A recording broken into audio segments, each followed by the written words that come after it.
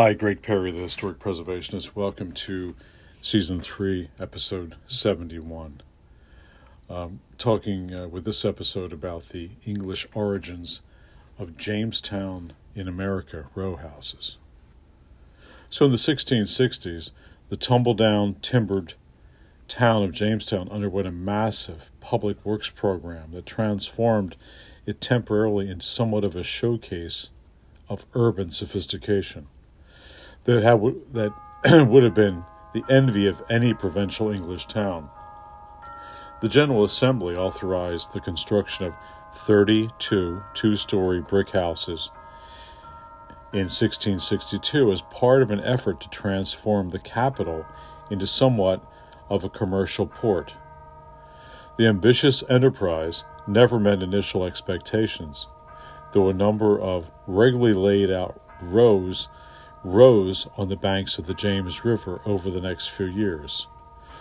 Governor William Berkeley himself built 8 units. Although the location of these and others remained, or for the most part, remain a mystery, excavations at Jamestown a century ago, then in the 1930s and 1950s, uncovered the remains of 4 sets of row houses. Archaeological evidence confirms the construction of at least 2 sets of 4-unit brick row houses, which were undoubtedly part of this public works program, while the third group is a 2-unit row. A row of 3 houses may have been constructed as early as the 1640s. Pretty amazing. So the governor and his cohorts thought that the quickest way to turn a straggling village into a model of urban development lay in the construction of uniform series of individual houses connected by party walls, but they were the conceptual models and provided the precedents for the planning and finish of these New World rows. The answer, not surprisingly, appears in contemporary English building practices. Although rows had an ancient lineage in English building, in the 17th century, these English ensembles were being reconfigured in terms of plan and recast in a classical image to meet an increasingly specialized housing market. The purpose of our podcast tonight is to trace the English origins of these rows, to examine the manner in which Englishmen fashioned the urban form of this era of the Jamestown buildings. And this will be the first of talking about these Jamestown rows, the first of 5 episodes.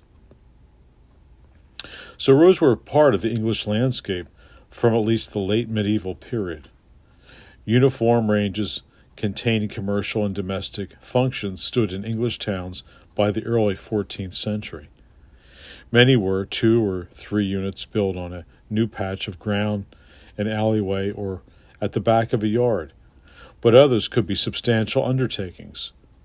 Among the earliest to survive is Lady Row in Goodgate in York, erected in 1360 to provide rental income to endow a charity at the Holy Trinity Church.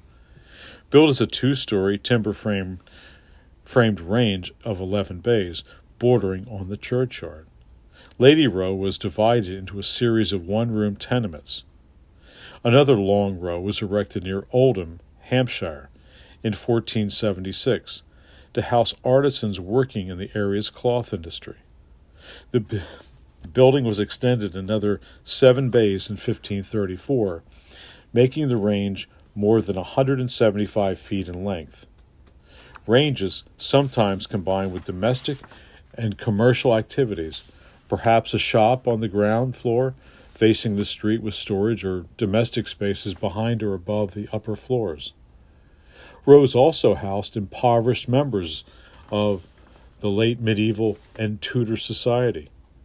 Endowments from guilds and great patrons paid for the construction of imposing ranges such as St. Cross Hospital, built in the 1440s near Winchester, and the more modest establishments such as a row of 5 timber-framed almshouses erected by Margaret, the Countess of Kent, in 1538 in London. So by the time the construction of the Jamestown buildings in the middle of the 17th century, rows were an integral part through far the or though were going to be the dominant part of the English landscape in the years to come. On estates in the West End of London, architecturally innovative residential rows appeared at Covent Gardens, Lincoln's Inn Fields, and Great Queen Street, while smaller entrepreneurs erected modest-sized rows of dwellings and workshops in St. Bartholomew's Fair and the city's expanding eastern suburbs of Wapping, Radcliffe, and Shadwell. On the northern outskirts, individuals developed small plots in Islington, constructing wooden and more impressive brick rows of 3, 4, and more units. Private and civic investors erected rows in New Street, in Bristol, Ipswich, King's Lynn, and other provincial towns. In industrial towns such as Frome in Somerset, urban laborers found homes in diminutive rows. On the edge of towns and next to parish churches, the philanthropic-minded continued to support the elderly and the destitute by building rows of almshouses, many of which prominently emblazoned with the coat of arms of their benefactors, rivaled in scale the great medieval hospitals.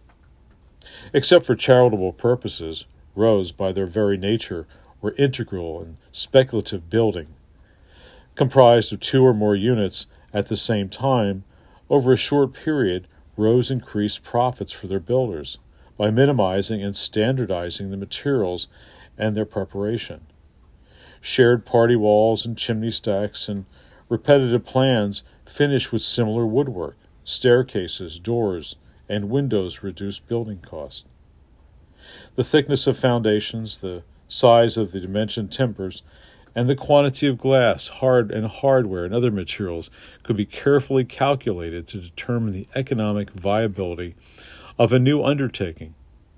By the early 17th century, developers of new properties in the expanding cities, and especially in Stuart Lane in London, used the row as a means of catering to an increasingly specialized market.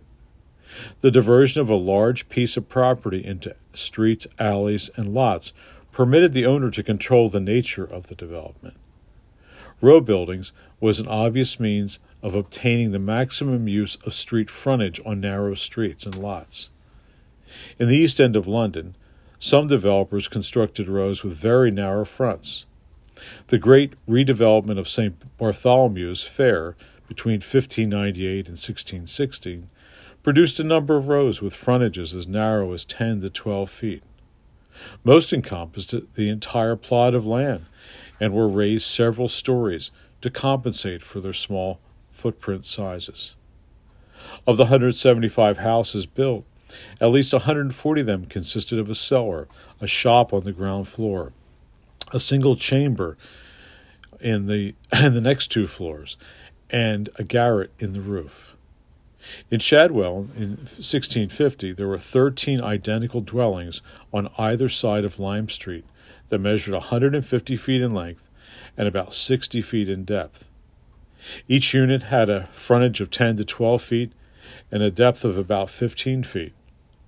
Although these rows and neighboring houses may have been small, a study of 17th century housing standards in East London suggests that they were a substantial improvement in terms of materials and of size over buildings erected during the previous century. So it was a great upgrade. So these were areas of dense development, but on the whole, the laborers, shopkeepers, and families who lived in the neighborhoods east and north of the Tower of London were not seriously overcrowded at this point. But elsewhere, where the market dictated, developers provided generous frontages of 20 feet or more, which allowed for the construction of more substantial rows that appealed to a different type clientele. By comparison with their 2-story rows in Shadwell and houses erected in the new West End estates of Westminster in the 1660s and 70s, had frontages measuring more than 20 feet and usually more than 40 feet in depth, and stood 3 to 4 stories above the cellar. Dr. Thomas Cox built 6 brick houses in the Bloomsbury Square area in the 1660s, all of which had street frontages of well over 40 feet. But perhaps one of the biggest differences that distinguished the rows in the West End from those of the East was the segregation and functions. Few, if any, of these inhabitants of Cox's neighbors in Bloomsbury Square carried on a trade from their house. No large shop windows punctuated the regularity of the ground floor fenestration of these brick townhouses. So by contrast, living over the shop remained an integral part of the East London rows throughout the century. 1 in every 13 houses in Shadwell and in 1650 contained a shop. Typical of the period was a frame of 3 fair houses set up in the year 1590 in what would become Leadenhall Street, which contained unheated shops in the front of each unit with a kitchen behind, jettied at each story of the front with gable garrets facing the street. Each of these 3 houses is in this row contained a passage through the ground floor to the backyard. Despite modifications to these buildings over 2.5 centuries ago, successive generations of occupants continued to reside on the floors above the ground floor shops. Just east of Aldgate High Street in Harrow Alley, a speculator built a row of 5 brick houses in the 1690s, and mixed industrial and residential use for one of the first times. And one of these 2 units were used for tobacco pipe manufacturing, while others appeared to have served as domestic accommodation. This intermingling of domestic, commercial, and industrial activities in 17th century rows was not restricted to East London. In smaller market towns, new rows accommodated mixed functions. Greg Perry, the historic preservationist, signing out. Thanks for listening.